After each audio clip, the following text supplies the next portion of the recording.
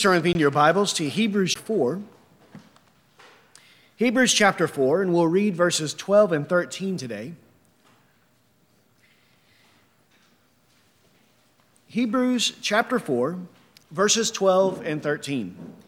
There it says, "For the word of God is living and active, and sharper than any two-edged sword, and piercing as far as the division of soul and spirit, of both joints and marrow, and able to judge the thoughts and intentions of the heart.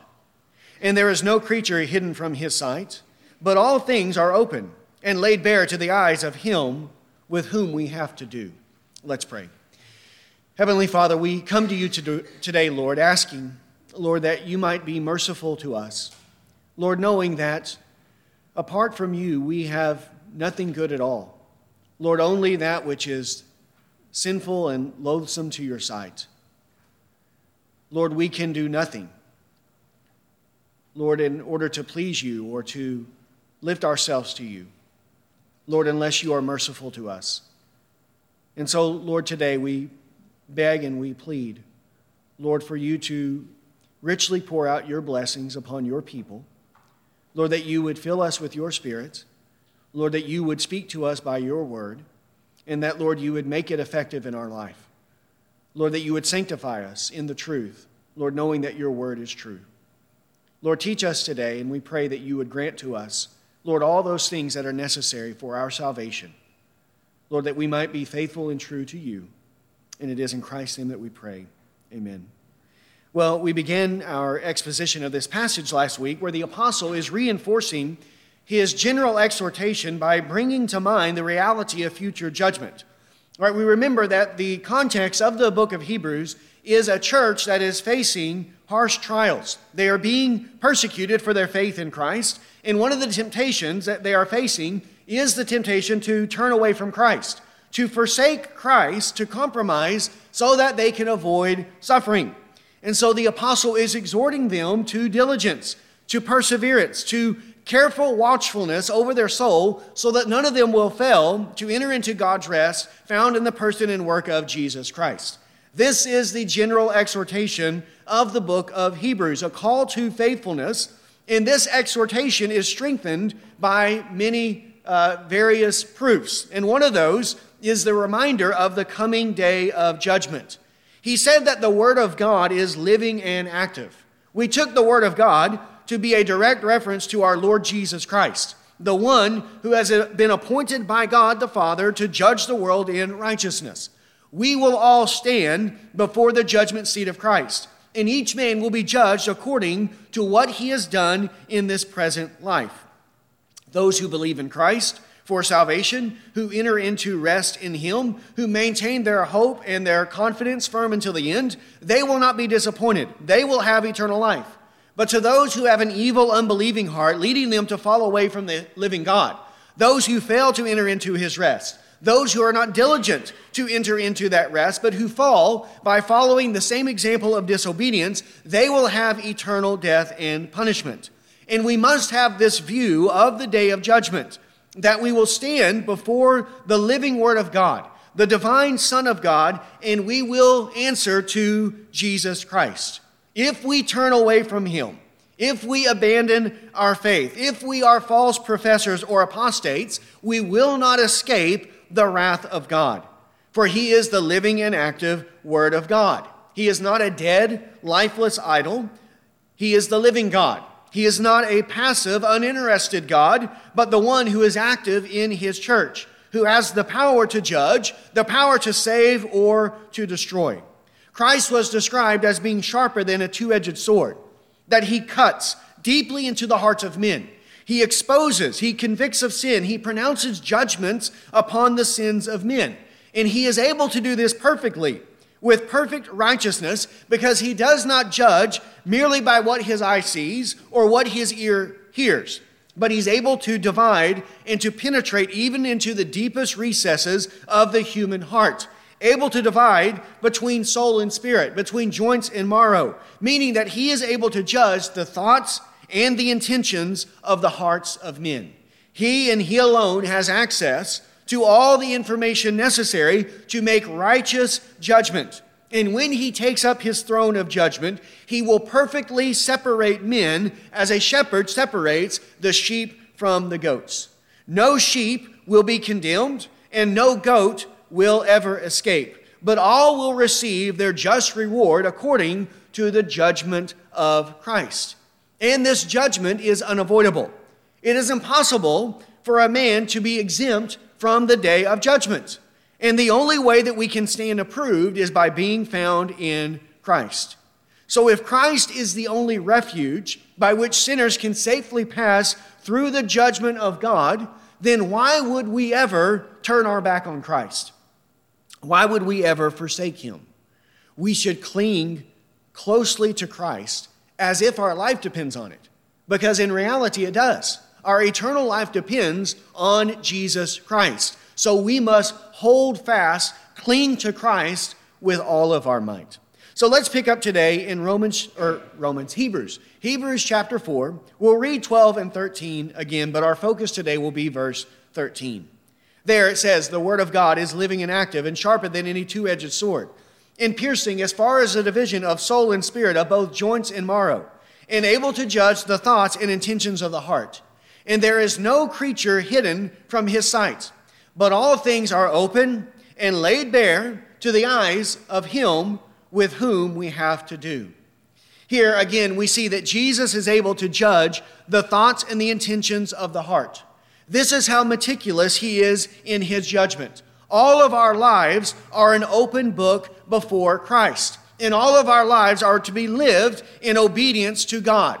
Our actions, our words, our thoughts, our motives, our desires, our intentions. Right? The greatest commandment is to love the Lord your God with all your heart, soul, might, and strength. The law of God requires this all-encompassing obedience, a love for God that captures our entire being. And Jesus has access to the inner workings of mankind. Even the thoughts and intentions are laid open and bare to him. 1 Samuel 16, verse 7.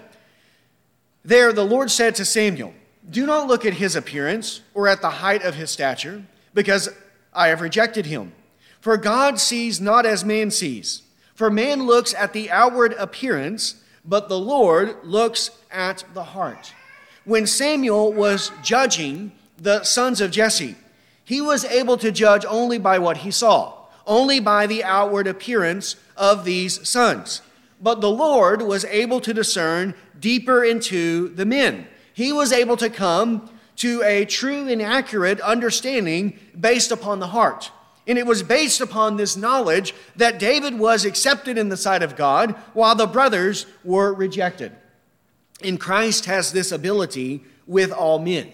He is able to see into the hearts of men. Then how can anyone hide from him? How can anyone commit sin against him and escape?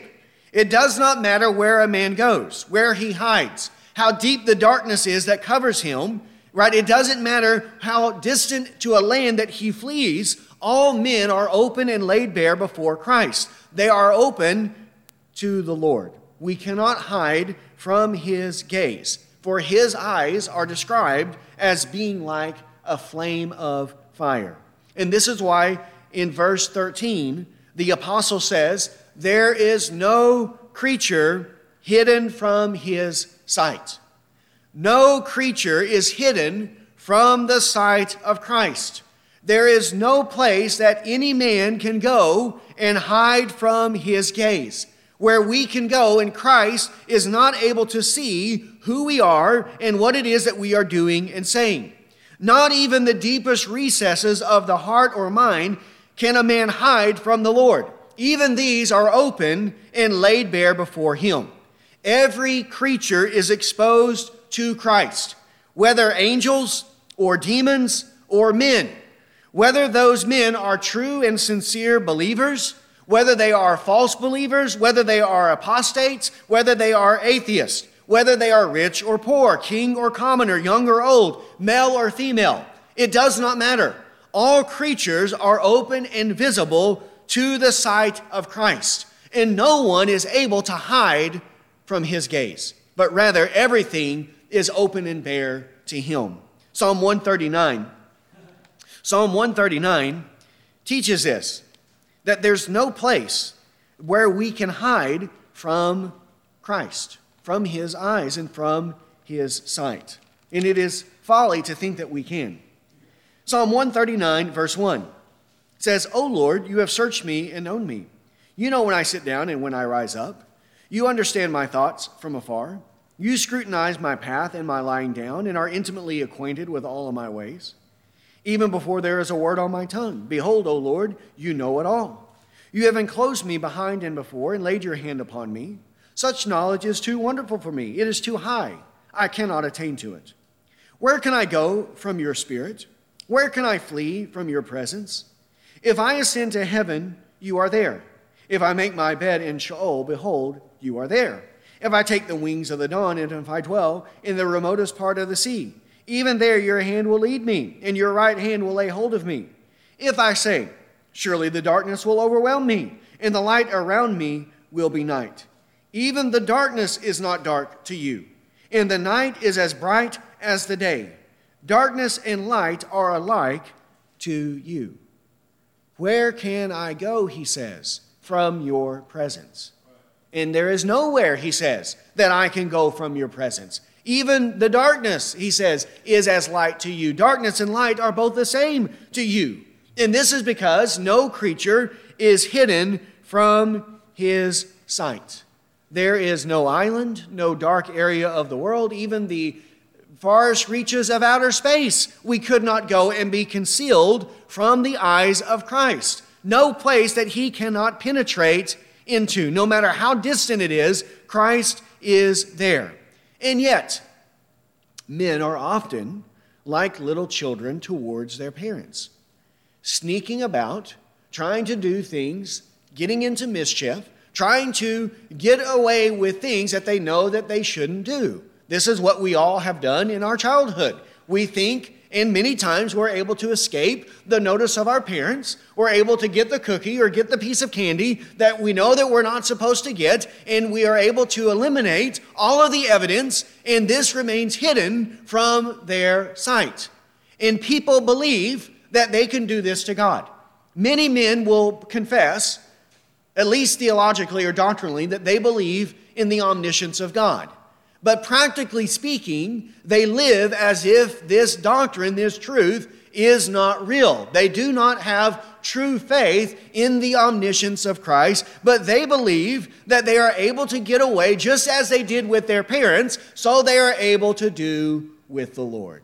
That they can commit their sins in deep, dark places, and God will not see, and God will not hold them accountable, and God will not take notice of what they do.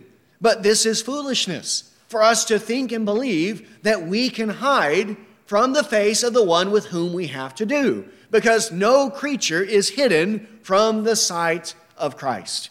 Isaiah chapter 29, verses 13 to 16 show the foolishness of men, thinking that they are able to escape and hide from God. Isaiah 29:13. Notice as well that this is speaking not of an atheist, not of an idol worshiper, but of false professors, false worshipers of God. Isaiah 29:13, then the Lord said, because this people draw near with their words and honor me with their lips, but they remove their hearts far from me, and their reverence for me consists of traditions learned by rote. Therefore, behold, I will once again deal marvelously with this people, wondrously marvelous. And the wisdom of their wise men will perish, and the discernment of their discerning men will be concealed. Woe to those who deeply hide their plans from the Lord, and whose deeds are done in dark places. And they say, who sees us, and who knows? You turn things around. Shall the potter be considered as equal with the clay, that what is made would say to its maker, he did not make me, or what is formed say to him who formed it, he has no understanding. When men do this, believe that they can hide their plans from God, they believe that they know everything that God is doing, but God does not know everything that they are doing. And this is turning everything upside down. This is the creature exerting his superiority over his creator. How can this be? Right? This is the same as we read last week from the Psalm. How can it be that God, who created our eyes, is not able to see us? How can it be that God, who gave us ears by which we are able to hear, he can't hear us? Right? If he's the creator of our eyes, then of course he can see us. He sees all things. Yet these false professors, these hypocritical worshipers of God, who give an outward show, an outward pretense of faithfulness to God, but their heart is far from the Lord. But they deceive themselves into thinking that God can't see their hearts, that they can hide in their hearts their plans from the Lord, that they can commit their hypocrisy in dark places in the heart, and God will not see, and God will not know. And these are the ones who will protest on the day of judgment, who will say, Lord, open up to us. And they will say to him, we ate and drank in your presence. You taught in our streets. And yet what will Jesus reply to them? I never knew you. Depart from me, you workers of lawlessness. Depart from me, you evildoers. They believed that their outward show was sufficient, right? Because our hypocrisy can trick the eyes of men. They believe that they can trick the eyes of God. But God sees the heart, and he knows what is going on in there. And nothing is hidden from his sight, but he will judge with perfect righteousness. No creature hidden from him, but every creature continually under his view. Not only their actions, not only their words, but even the thoughts and intentions of their heart. Next, notice in verse 13. All things are open and laid bare to the eyes of him. Here again, all things of all creatures, both their seen actions, both their heard audible words, but also the internal secret things of the heart. All of it is open and laid bare to his eyes. Here the allusion is to the sacrificial animal. When the priest sacrifices the animal, he opens it up, right? When the hunter skins the wild beast that he's killed, he opens it up, he lays bare that which is on the inside, is laid open and becomes visible to the outside world, right? When the animal is killed, it is flayed so that the skin is removed and what is on the inside becomes seen and visible to the outside world, right? There are those aspects of the creature that are naturally hidden, that are unseen from the eyes of men. The internal organs, the joints, the marrow, the sinew, right? The muscle. All of these things lie hidden under the skin of the animal. But when the animal is open and laid bare, all of these internal aspects become visible. They become plain. They are open. They are there laid bare.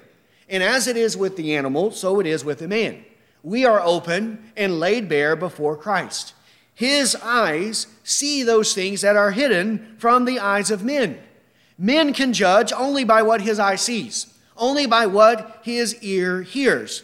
But Christ is able to judge not only by what he sees outwardly, and not only by what he hears audibly, but he's able to judge the very secret things of the heart. The thoughts and intentions of the heart are open and laid bare before him, and he can judge with perfect precision and perfect righteousness. Only he knows what is in man. Only he can make this perfect distinction among men. It says in Isaiah chapter 11, verses 3 and 4, speaking of Christ, it says, he will delight in the fear of the Lord, and he will not judge by what his eyes see, nor make a decision by what his ears hear. But with righteousness he will judge the poor and decide with fairness for the afflicted of the earth. And he will strike the earth with the rod of his mouth, and with the breath of his lips he will slay the wicked. So all things are open and laid bare before the eyes of him. Now, who is the him that we are speaking of? Well, we've already determined in Hebrews chapter 4, verse 12, it is our Lord and Savior Jesus Christ. It is the divine Word of God. But here, at the end of verse 13, he adds a reminder that this is the one with whom we have to do. All right, notice there. It is him with whom we have to do. Jesus Christ is the one with whom we have to do, meaning he is the one that we will answer to on the day of judgment. He is our judge, and we must give an accounting to him on his day of judgment. We answer to Christ, and Christ is the one who has this intimate knowledge of our hearts. The one that we will stand before and be judged by is the very one who knows our hearts, and that everything is laid open and bare before him, and nothing is hidden from his sight. This should produce in us the fear of God. The omniscience of Christ combined with the judgment seat of Christ. These two twin doctrines in the Bible together are great incentives for faithfulness, for perseverance, for endurance, for us to perfect holiness in the fear of the Lord. Right? If Jesus was omniscient, but he was not our judge, then we would have no reason to fear his omniscience. For though he had such intimate knowledge of our hearts, we wouldn't have to answer to him. It wouldn't matter because we wouldn't have to give an accounting to him. He would have no authority over us, either to save us or to destroy us. If Jesus was our judge, but not omniscient, then we would not fear him because we could hide things from him. We could make excuses to him. We could try to reason and get out of our sin before him. But when you combine these two, the omniscience of Christ with the judgment of Christ, then all things are open to him, and he is the one with whom we have to do. And that ought to produce in us the fear of the Lord. The fear of Christ, always preparing our hearts for the great day of judgment, so that we live each day in light of the coming judgment of Christ. This is the wisdom found in the Word of God. God's wisdom found in the Holy Scriptures is the wisdom that makes a man wise unto salvation through faith in Christ Jesus. It is a wisdom that teaches a man how to be prepared to stand before Christ on the day of judgment. Everything in the Bible is preparing us for the day of judgment. It is all there for that purpose, so that we will be prepared to stand before Christ and answer him on that day. Isn't this true of our very lives? Isn't all of our lives hurtling toward the day of judgment? It's all coming and moving toward that direction. This very world will be brought to its end on the day of judgment. Each man's eternal destiny will be fixed by Christ on the day of judgment. And what will be true of us for all eternity? What our portion will be in the life to come, either eternal life with God or eternal death in the lake of fire, that will be determined based upon this present life. Everything that we do now in this present life and how we prepare ourselves for the life to come, all of that will be brought to light on the day of judgment. And then our eternal destiny will be fixed. And the Bible is given to men to teach them how to be prepared for that day. How it is that a man can be approved by God on the day of judgment. Not on the basis of his own works, but on the basis of Christ. By getting an interest in Christ, by having his righteousness imputed to us by faith and not by works. This is what the Bible is teaching us so that we can stand approved on the day of judgment. Proverbs chapter 8. Proverbs chapter 8 teaches us that the wisdom of God is for our benefit. For our benefit. Proverbs 8, 1-14. Proverbs 8, verse 1 says, "Does not wisdom call, and understanding lift up her voice? On top of the heights beside the way where the paths meet, she takes her stand. Beside the gates at the opening to the city, at the entrance of the doors, she cries out. To you, O men, I call, and my voice is to the sons of men. O naive ones, understand prudence, and O fools, understand wisdom. Listen, for I will speak noble things, and the opening of my lips will reveal right things. For my mouth will utter truth, and wickedness is an abomination to my lips. All the utterances of my mouth are in righteousness. There is nothing crooked or perverted in them. They are all straightforward to him who understands, and right to those who find knowledge. Take my instruction and not silver, and knowledge rather than choicest gold. For wisdom is better than jewels, and all desirable things cannot compare with her. I, wisdom, dwell with prudence, and I find knowledge and discretion. The fear of the Lord is to hate evil, pride and arrogance in the evil way, and the perverted mouth I hate. Counsel is mine, and sound wisdom. I am understanding, power is mine. There it says, wisdom calls out to whom? To men, he says. I'm calling to you. My voice, he says, is for the sons of men.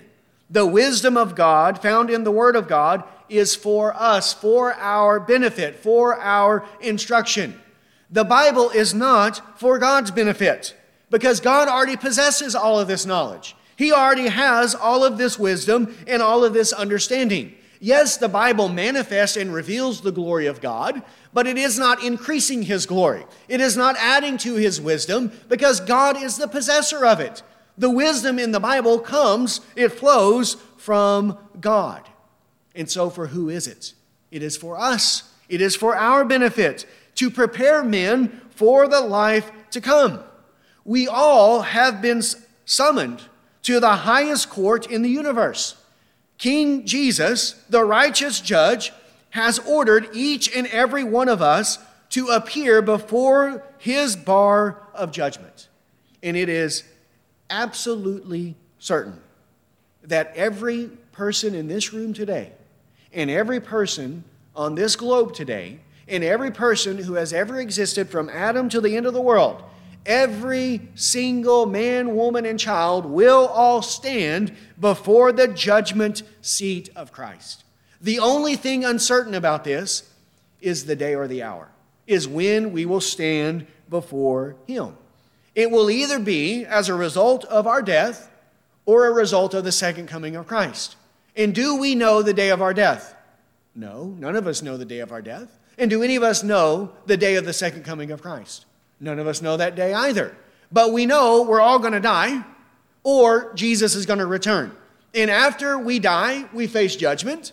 And if Jesus returns, we face judgment. So however our life in this present world comes to an end, the next event for us after this life comes to an end is what?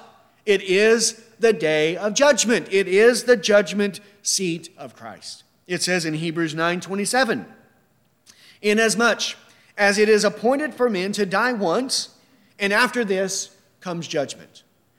We die, and then after that comes judgment. Or those who are alive when Christ returns, what will he do whenever he returns? Matthew 25. We studied this just this past Wednesday. Matthew 25, verse 31. But when the Son of Man comes in his glory, and all the angels with him, then he will sit on his glorious throne. All the nations will be gathered before him, and he will separate them from one another, as a shepherd separates the sheep from the goats. He will put the sheep on his right, and the goats on his left.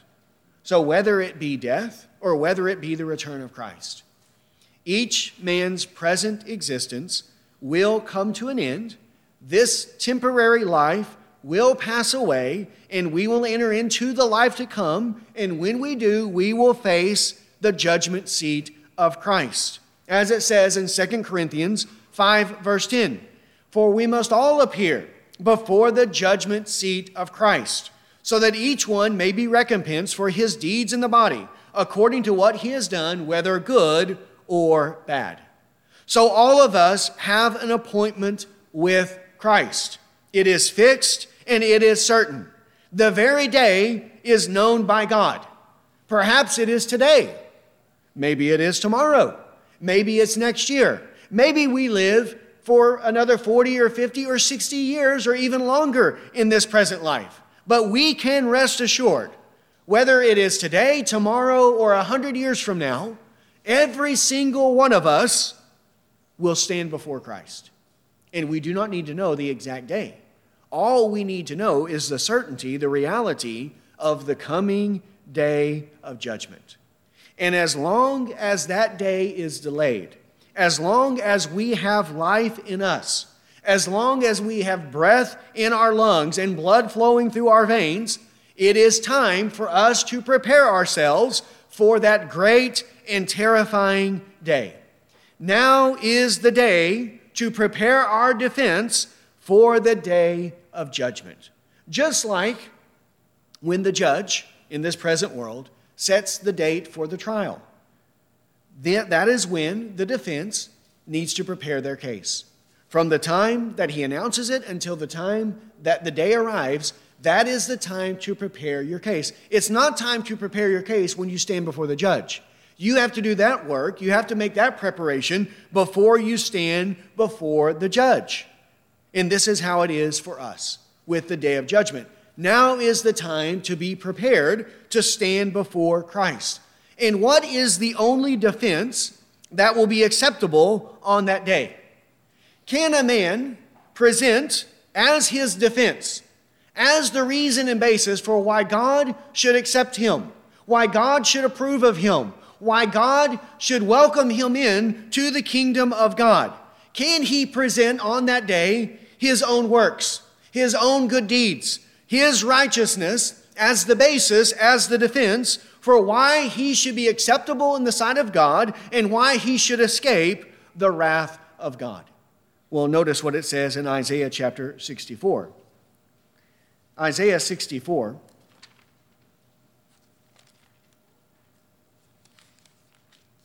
verses 5 and 6.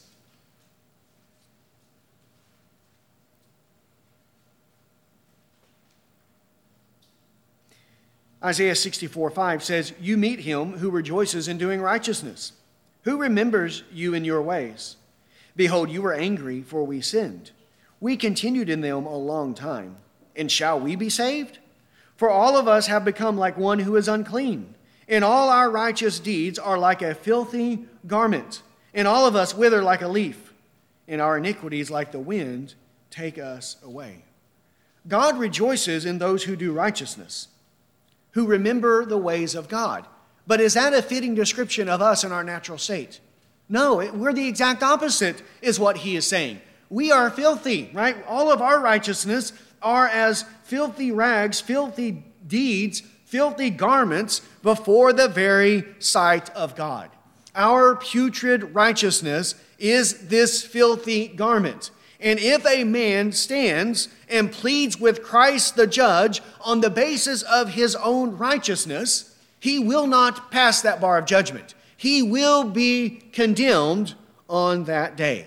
For by works of the law, no human being will be justified in his sight, since through the law comes the knowledge of sin. It says in Romans chapter 3, verse 20.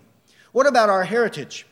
Can we plead with Christ? Can we use as our defense that we come from a Christian family, that we have a Christian father, that we have a Christian grandfather, that we had many Christians in our heritage, in our family tree, and present that to God as the basis for why it is that we ought to be accepted on the day of judgment? Isn't this what the Jews were doing during the times of Christ? Saying we have Abraham as our father? And yet what did Christ say to them? Do not say that, he says. Do not say that we have Abraham as our father. For God is able from these stones to raise up children for Abraham. He said you need to bear the deeds, the fruits in keeping with repentance. That will not do on the day of judgment. What about our rituals? What about the various rituals that people go through? Well, I've been baptized into the church. I took communion at the church, right? I was sprinkled in this way at the church, right? I'm a member of the church. Many people put their hope in those types of things. They think that as long as they have made some profession, as long as they have undergone some ritual, that this guarantees them the very favor of God and that they can plead with Christ on that day on the basis of their association with the things of God, on the basis of undergoing some ritual, right? Having some clergyman pronounce some blessing over the top of them, wave his hands over them, and therefore they ought to be admitted into the kingdom of God on the basis of such things. All of this is worthless. It is vain. It is of no good and of no account on that day. And if we are trusting in these vain, worthless things as our defense, as our appeal to Christ on the day of judgment, we will not pass that day. We will not stand approved, but we will be condemned. So what is our only hope? What is the only defense that will be accepted on the day of Christ? Hebrews chapter 12, verse 24. Hebrews 12:24 says, Jesus, the mediator of a new covenant, into sprinkled blood, which speaks better than the blood of Abel. Only the blood of Christ speaking on our behalf, pleading on our behalf. Only his blood washing our sins away, covering our iniquities. This is the only way that we can have a standing before Christ on the day of judgment. We need his precious blood pleading on our behalf, declaring to the righteous judge that all of our sins, whether that be the guilt of original sin or the guilt of our actual sins, the guilt of our open sins or the guilt of our hidden sins, all of it has been paid by the blood of Christ. That Christ has died in our place. He has sacrificed his life on our behalf. He has taken our guilt, our shame, our punishment due to our sins, and has completely satisfied God's righteous wrath against us on his cross. This is the only way that we can stand approved on that day. This is the only defense that will be accepted by God on the day of judgment. It is only the blood of Christ speaking on our behalf. Colossians chapter 2. Colossians 2, verses 14 and 15. 2:14 says, having canceled out the certificate of debt consisting of decrees against us, which was hostile to us, and he has taken it out of the way, having nailed it to the cross. When he had disarmed the rulers and authorities, he made public display of them, having triumphed over them through him. There, the decree of debt against us. That is the debt of justice that we owe to the very law of God because of our sins, our many, many sins against God. And we owe a debt to the justice of God, and that debt is the penalty of sin, eternal damnation, eternal death in the lake of fire. And this is what hangs around every single man because of our sins. And what is the only way that that debt can be taken away? It is through the cross of Christ. He takes that certificate of our debt and he nails it to his cross, showing that that debt has been satisfied. It has been fully paid by the very death of Christ. The only way we can stand approved before God on that day is by having an advocate who speaks for us, who comes to our aid and makes a defense for us. And we have such an advocate, our Lord and Savior, Jesus Christ. We have this advocate. And when that advocate is called by the court, the advocate comes and speaks on behalf of the accused.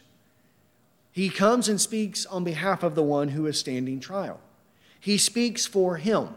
He speaks for his innocence. He speaks for his exoneration. He pleads for mercy for the one who has been accused. And we have an advocate who will come and speak for us on the day of judgment. And who is our advocate? 1 John chapter 2. 1 John chapter 2 tells us who our advocate is. And this is important because we see here then that Jesus is fulfilling multiple roles on the day of judgment. 1 John 2 verse 1, my little children, I am writing these things to you so that you may not sin. And if anyone sins, we have an advocate with the Father, Jesus Christ the righteous. And he himself is the propitiation for our sins, and not for ours only, but also for those of the whole world.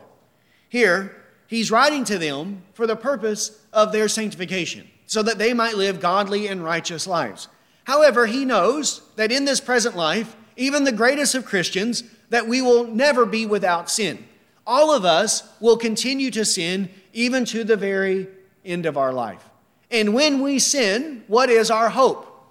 We have an advocate with the Father, and that advocate is Jesus Christ the righteous, and he is the propitiation for our sins. So here then, according to Hebrews chapter 4, he is our judge, but according to 1 John chapter 2, he is also our advocate. So our judge also serves as our advocate. And would it not be a sure and certain defense to have the judge who will decide our case, the one who's going to decide our fate, for that judge to rise up out of his judgment seat, to come down and to take his stance next to the accused and to speak on his behalf, to declare his innocence before the bar of justice? Is it possible for a person to lose that case? Is it possible for them to be condemned in that case? It is impossible for that man to be condemned because the one who is advocating for him is the same one who will decide his fate. And will Christ the judge overrule and subvert Christ the advocate? Only if he contradicts himself. This is impossible. And this is why we have a sure and certain hope. Because the very judge that we will answer to is also the one who has died on our behalf, is the one who is our mediator. He is our advocate. He is our high priest who is over the household of God. And this is why the scriptures can so confidently say in Romans 8 verse 1 that there is no condemnation for those who are in Christ Jesus. Christ is the one with whom we have to do. We don't have to do with the devil on the day of judgment. He is not our judge. We don't stand before him. He is the one who is the accuser of the brethren. But who is the advocate of the brethren? The advocate of the brethren is our Lord and Savior Jesus Christ. And that is the one that we will have to stand before. He is the one with whom we have to do on the day of judgment. And when we stand before Christ, we do not stand alone. He stands with us. He is our advocate. He is our mediator. We are covered by his blood. We are clothed with his righteousness. And this is the day for us to be prepared for that day. And how do we prepare ourselves? By believing in the Lord Jesus Christ for the forgiveness of sins. Repentance toward God and faith in our Lord Jesus Christ, and then persevering in that faith firm until the end. We cannot forsake Christ. We cannot deny our only Master and Lord. Is it not foolish to spit in the face of your judge? Is it not equally foolish to turn your back on your only advocate that you have with the Father? We must get an interest in Christ by faith and then cling fast to Christ firm until the end. For we will all stand before his judgment seat. And we are not hidden from his sight, but we are open and laid bare before him. So we ought to be true, sincere, honest Christians. Make a true profession of faith, not a false profession of faith, a true profession of faith from the heart, and then be steadfast and immovable in that profession. The righteous shall live by faith. Or as it says in Philippians 2:12, work out your own salvation with fear and trembling. This is the point he is making here.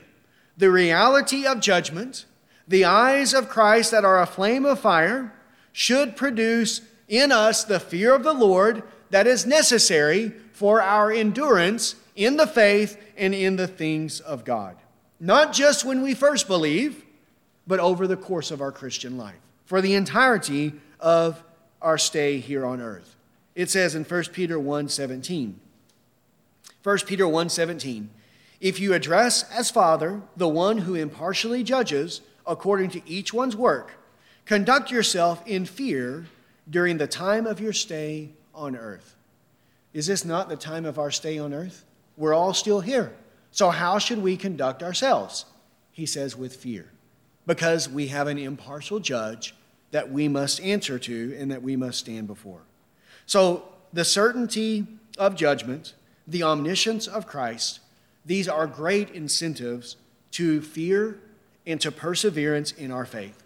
And that's the main point that he's making here in this passage, and we ought to take it to heart.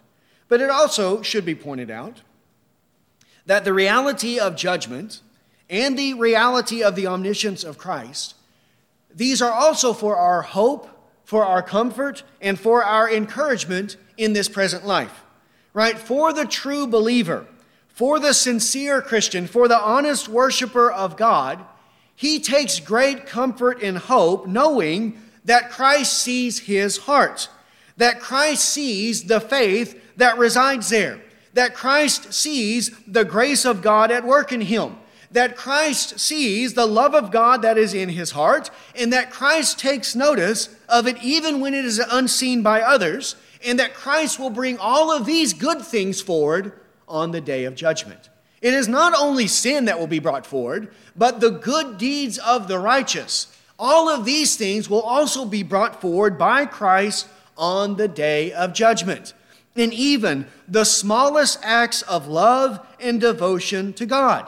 Every bit of faith, even the smallest, weakest faith, is seen by Christ. The secret longings of the heart, those unseen and unheard meditations of the heart, the internal prayers of the saints offered in faith. Christ sees all of this, he hears all of these things, and he will bring them forward on the day of judgment. Everything that is hidden will be revealed, whether for good or for evil. And while in our present situation, the righteous have a mixture of good and evil in this life, Christ will not neglect the good. He will bring it to light just as assuredly as he will bring forward the evil. Matthew 10:42 says, "Whoever in the name of a disciple gives to one of these little ones even a cup of cold water to drink, truly I say to you, he will not lose his reward." And when will that reward be issued to him? On the day of judgment.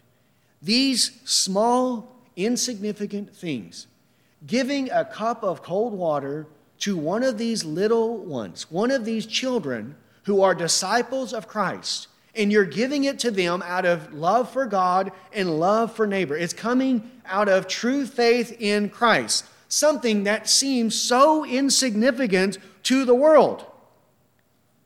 But who sees it? Christ sees it.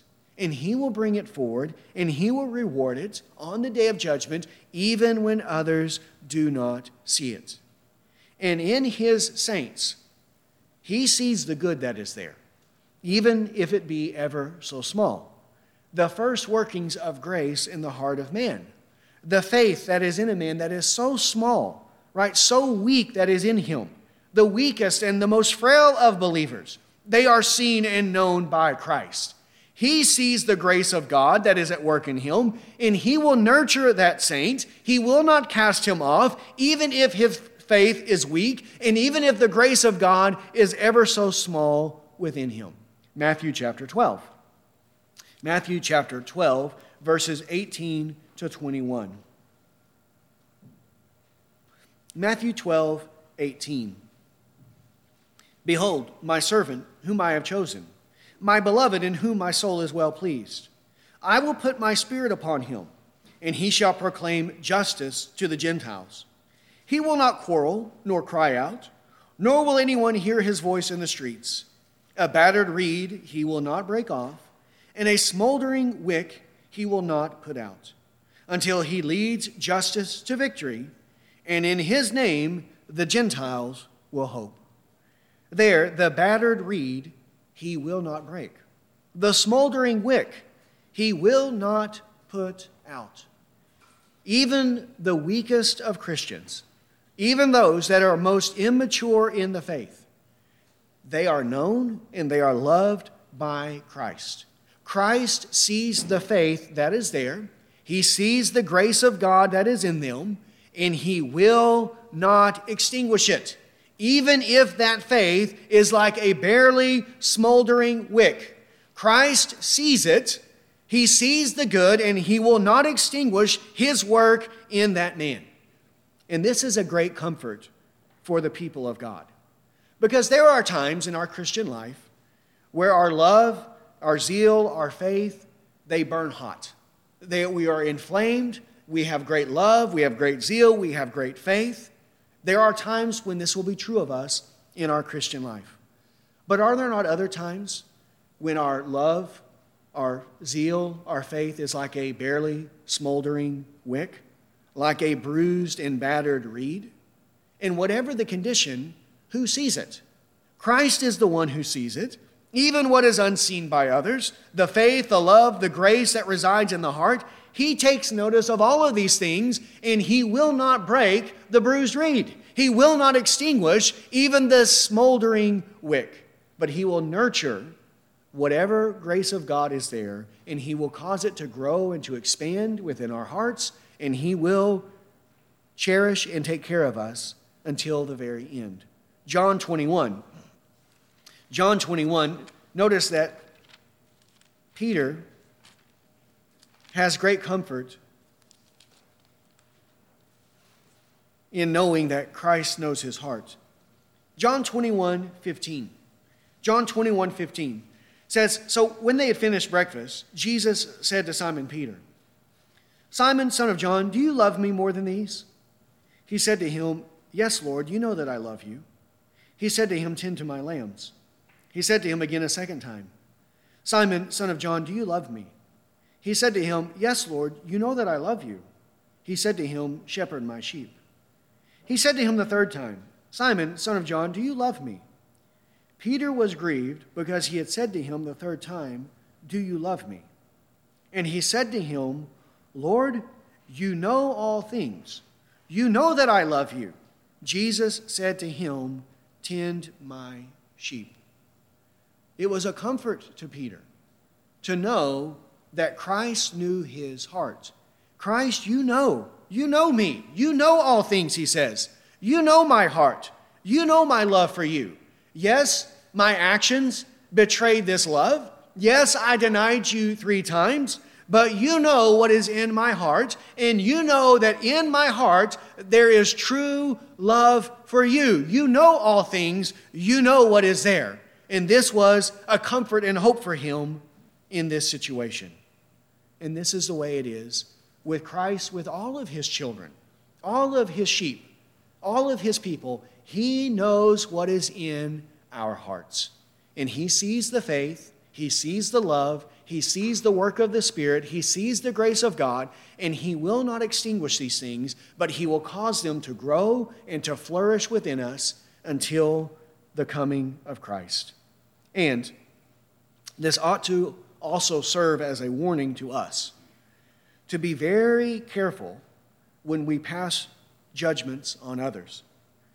Now, there are times when we must pass judgment. It is time for judgment to begin with the household of God. This is a part of the Christian faith. This is the part of the ministry and the work that needs to take place within the church of Jesus Christ. So there are times when we must pass judgment on one who has made a profession of faith in Christ, when his life is not measuring up to his profession, when his life is contradicting his profession. This is what the Apostle Paul does in 1 Corinthians chapter 5. When there is the man who is there in the assembly, there amongst the church, who is committing immorality with his father's wife, an immorality that is not even known even among the Gentiles. And what does the Apostle Paul expect the church to do to that man? To pass a sentence of judgment against him and to punish him because of this grievous and scandalous sin. So there must be times when this happens. But we must be very patient and very careful and cautious when we are doing this. We cannot be quick to pass judgment because we cannot see the way that Christ sees. We must have sufficient proof and sufficient evidence before we make such declarations. And yet, it is very, very easy for us to have a censorious spirit, to be ever fault-finding, to always be carping against our fellow brother, to be filled with evil suspicion, to always be pointing out the faults, the sins, the weaknesses, speculating about how evil and rotten everyone among us is, to be quick to pass judgment and quick to condemn. Many men, even many good Christian men, tend to be very severe with others and then very light on themselves. We tend to magnify the sins of other men and then mitigate and excuse our own.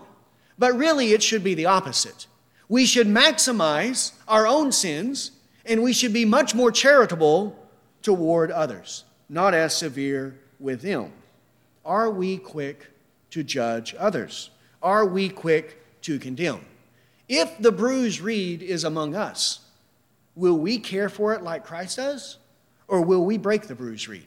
If the smoldering wick is among us, will we extinguish the smoldering wick? Or will we care for the smoldering wick like Christ does? These things ought not to be. Christ will not break the bruised reed. Christ will not extinguish the dimly smoldering wick. So neither should we. And this is why it says in Ephesians 4:31 and 32, let all bitterness and wrath and anger and clamor and slander be put away from you, along with all malice. Be kind to one another, tender-hearted, forgiving each other, just as God in Christ has also forgiven you. This is the way that we should be amongst one another because of who we are in our Lord and Savior Jesus Christ, and because Christ is the judge with whom we have to do on the day of judgment. He is tender, he is gentle with his lambs, so we should also be gentle with his lambs as well. So let us then strive to love one another in this way. Let's pray. Heavenly Father, we thank you for your word. And Lord, we thank you, Lord, that you give to us such great motivations, Lord, to perseverance and to faithfulness. Lord, everything we need for life and godliness is found in your word. Everything we need, Lord, the knowledge necessary to have our sins forgiven, Lord, to be reconciled to you is there. And Lord, everything we need for our sanctification, for our continuation in the faith, Lord, to be brought safely into the heavenly kingdom. Lord, all of it has been so graciously provided by you, Lord, given to us in your holy word. And Father, we pray that today your Spirit would take the word that we have heard, that he would plant it, Lord, deeply within our hearts, and that he would cause it to bear much good fruit. Lord, the fruit of love, of faithfulness, of perseverance, Lord, of watchfulness, Lord, the fruit of mortification of sin, Lord, that these good fruits, Lord, would be produced through the word that we've heard today. Lord, we pray that when you look upon us, Lord, that you would see us, and Lord, that you would find those who are pleasing in your sight. Lord, that you would see the very blood of Christ covering our sins. Lord, that you would see within us the work of the Spirit. Lord, the good deeds being produced by him in our life. And that, Lord, we would be pleasing in your sight. Lord, always remind us that our standing before you, Lord, is never based upon our good deeds. Lord, even as Christians, Lord, even with the Spirit, and Lord, even as those who are able, Lord, to do those things that are pleasing in your sight. Yet, Lord, even the good fruit that we produce as a result of our salvation, Lord, even these things are not the basis of our standing before you, but always and only our Lord and Savior, Jesus Christ. Lord, his blood spilt on our behalf. Lord, his life given to save us. Lord, his righteousness clothing us and making us fit for the kingdom of God. Lord, we thank you that we have such an advocate with you, Jesus Christ the righteous, one that you love, Lord, one that you hear and that you listen to, and that he is a mediator for us, who speaks on our behalf, who intercedes, Lord, for his people. Lord, we thank you for this great salvation that you have bestowed. And Lord, we pray that you would continue to progress it and advance it, Lord, until the day of Christ. Lord, again, we ask that you ever keep on our mind, Lord, the reality of our coming death, Lord, and the reality of the coming judgment. so that we might be prepared. Lord, that we might live this life, Lord, not for our own pleasures, and Lord, certainly not for sin, but that we might live it for the life to come. So, Lord, teach us in the inner man. Lord, teach us even in the very recesses of our hearts. Lord, remove and purify whatever sin is there, and Lord, cause us to press on until we enter into that kingdom. And it is in Christ's precious name that we pray. Amen.